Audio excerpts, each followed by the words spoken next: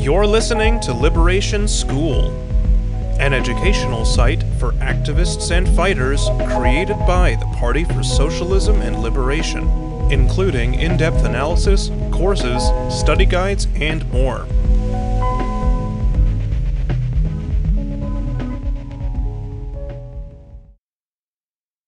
Shelby County versus Holder: How the Supreme Court Attacked Black Voting Rights.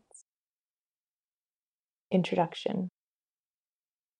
In 2013, 5 unelected judges gutted the right to vote for tens of millions of African Americans and others. The Supreme Court's ruling in Shelby versus Holder overturned a key provision of the Voting Rights Act of 1965 that prevented voter suppression. That provision, outlined in Section 4B of the Act, required state and local governments with a documented history of racism to submit any changes to their electoral laws for pre-approval by a federal agency.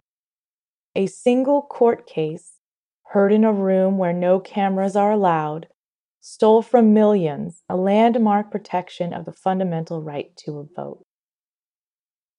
The Voting Rights Act, a central piece of legislation that helped end legal apartheid in the United States, was a historic achievement of the Black struggle. Faced with growing internal resistance and international pressure, the ruling class made a tactical concession and hurriedly passed the VRA in 1965 amidst growing resistance. When enforced, the law was effective. Often state legislators would drop a proposed racist change after a simple request for more information from a federal agency. The overturning of Section 4B of the VRA was an immediate victory for the right wing. Racist governments could now cut voters by eliminating early voting, eliminating polling places, forcing people to wait in line for hours to vote, deregistering individuals on flimsy pretenses, and more. Charges of voter discrimination now had to be proven on a costly individual basis that could be tied up in court proceedings for years.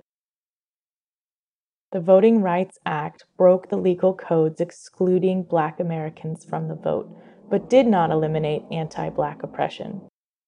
Social consciousness during the 1960s was dramatically altered as a result of the political mass movement, but capitalist property relations and white supremacist structure did not change.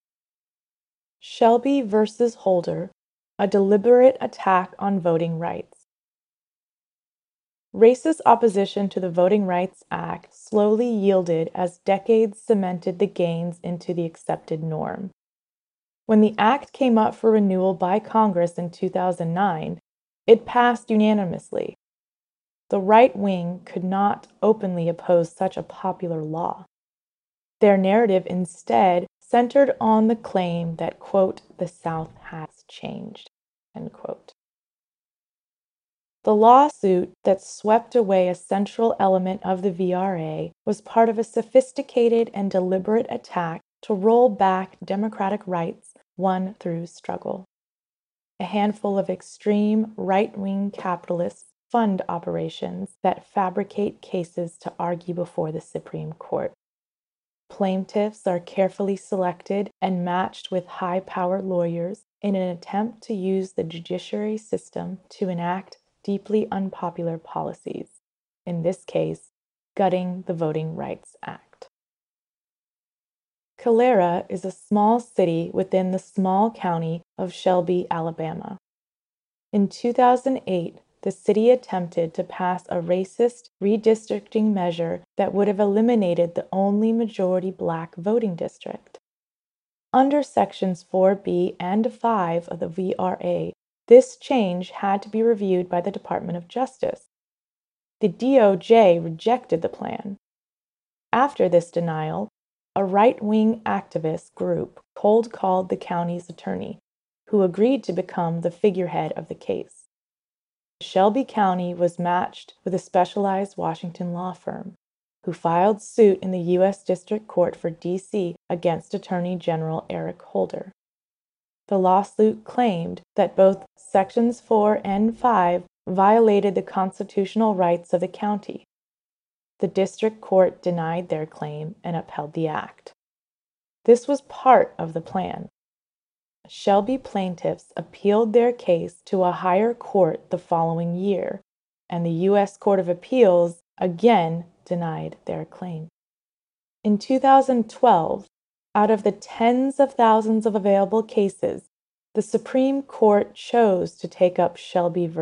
Holder.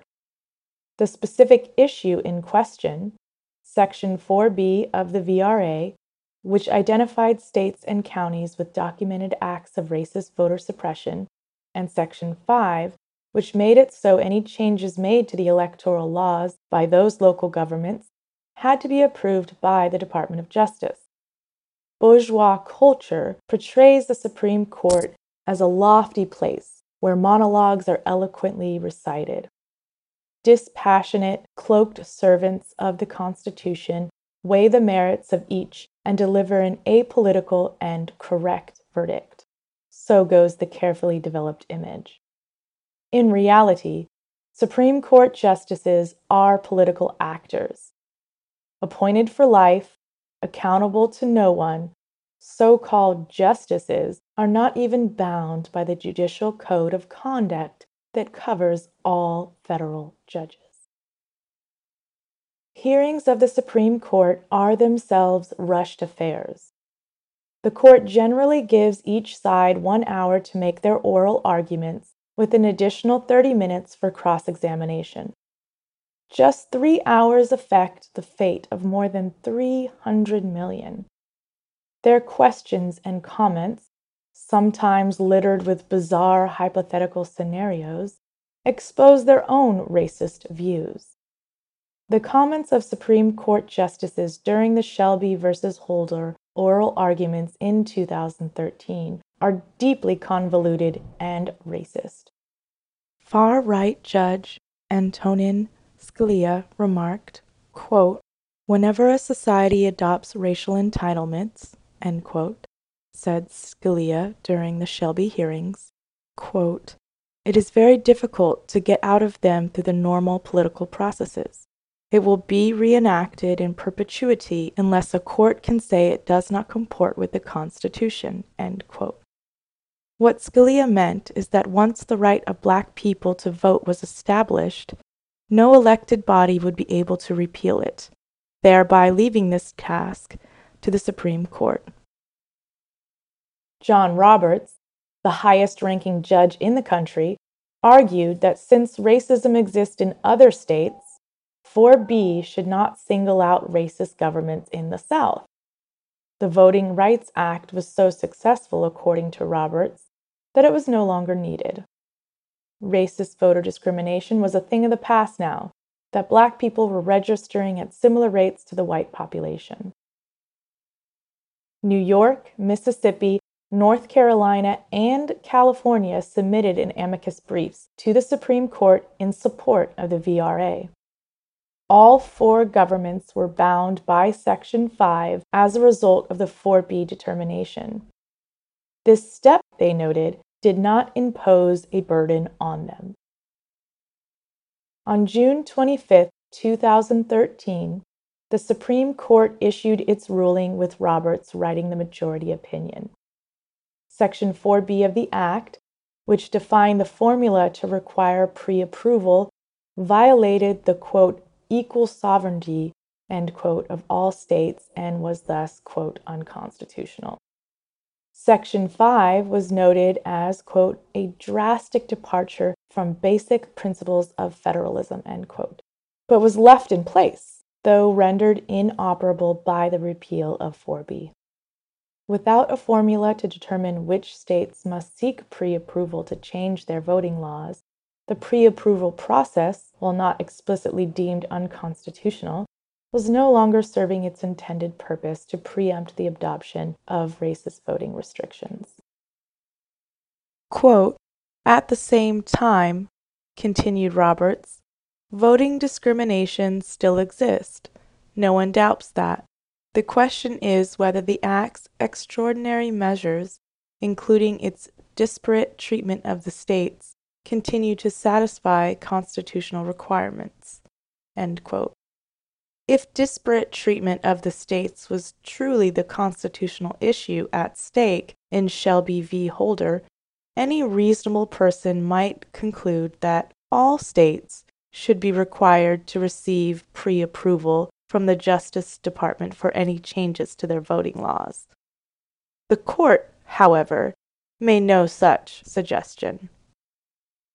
Eliminating the formula in Section B removed mandated enforcement for the states and counties covered. The deterrence against racist measures was broken.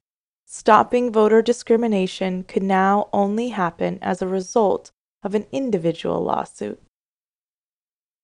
For Clarence Thomas, the ruling did not go far enough. Quote, "Today our nation has changed," wrote Thomas in his concurrence. "Not only should those states not have to go through pre-clearance, but no state ever should be submitted to oversight." For Thomas, it was not sufficient to throw out 4B. Section 5 had to go.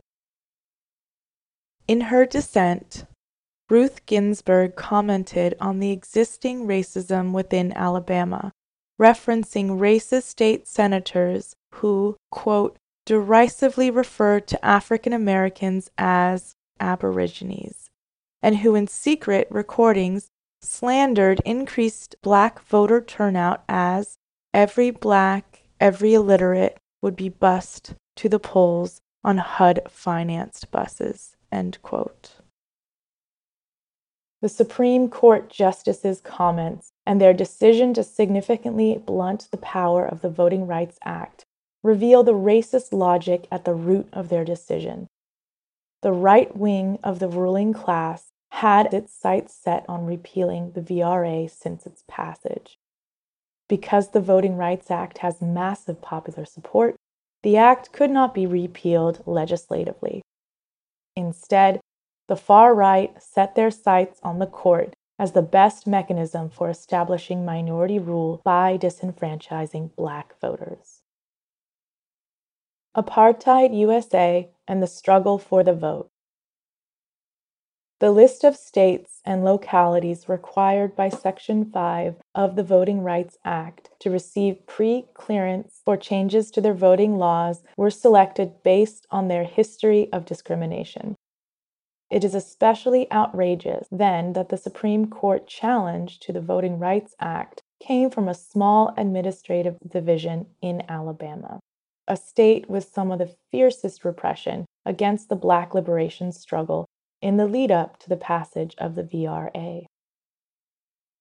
Before the passage of the Voting Rights Act in 1965, voting rights for Black people were so restricted and repressive that the act of going to vote carried within itself a militancy that threatened white supremacist structures.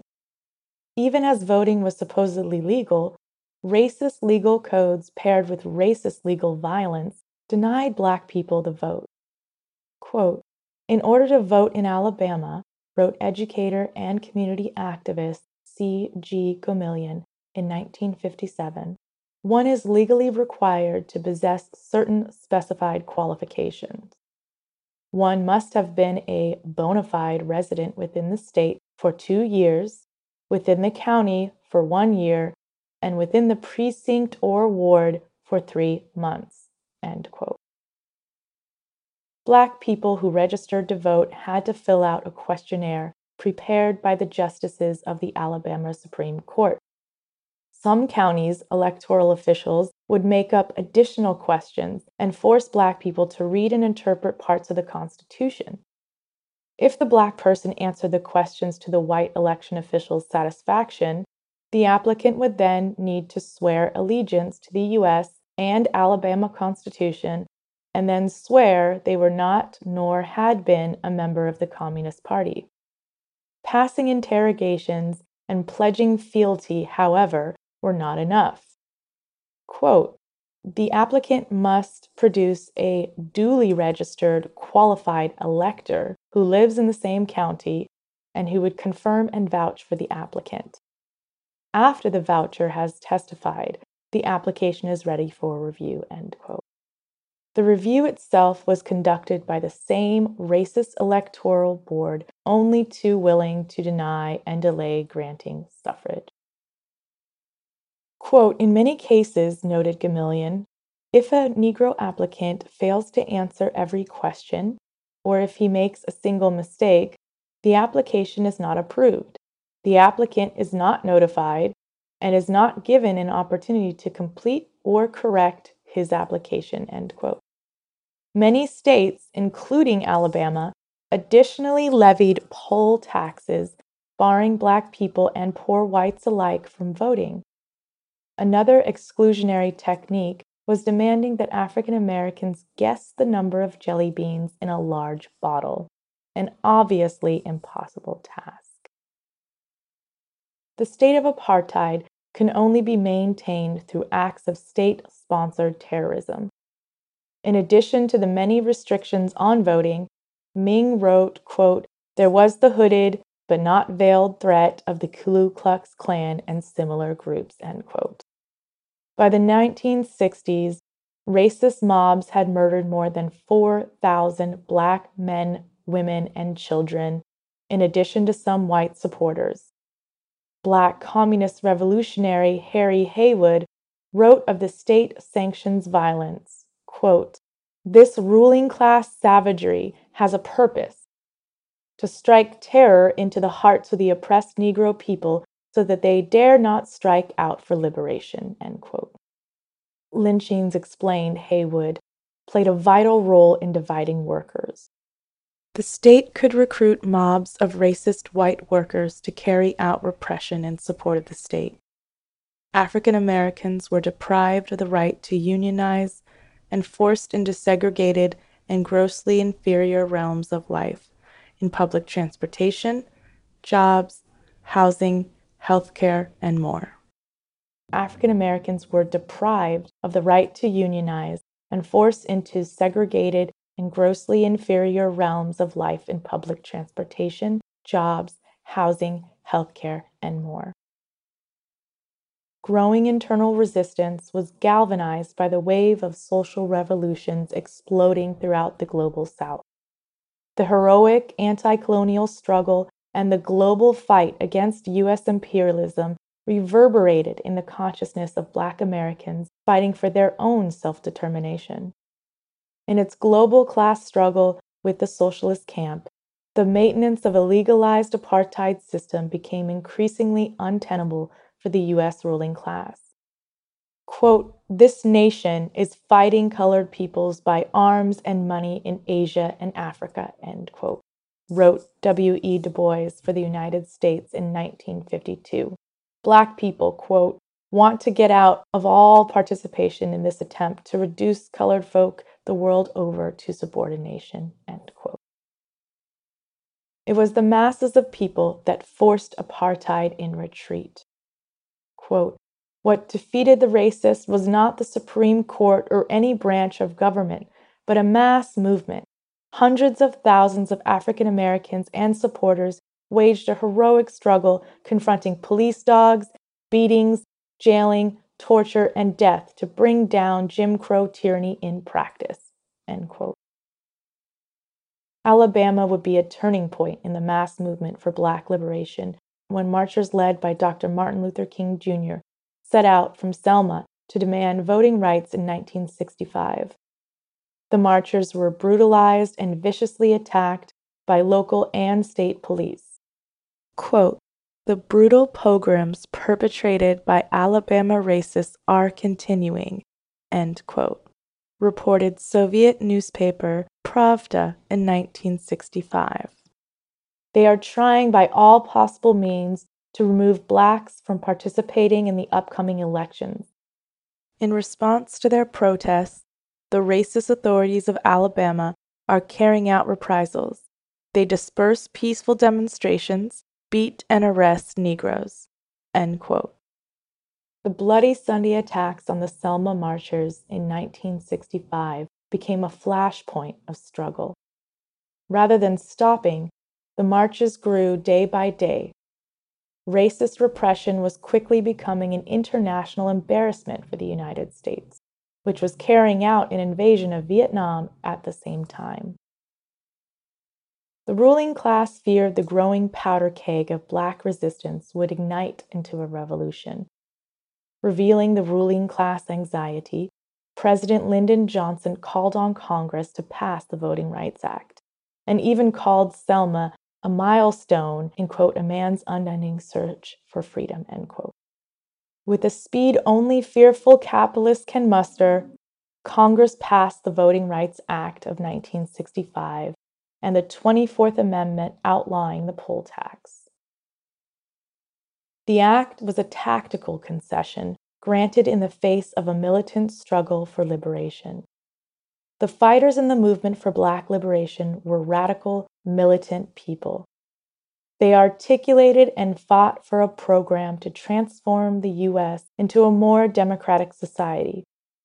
They knew the Voting Rights Act wouldn't bring full equality, but it represented a major concession attacking the legal framework of anti-Black exclusion from political life. Conclusion. When the Shelby ruling came down in 2013, the impact was immediate.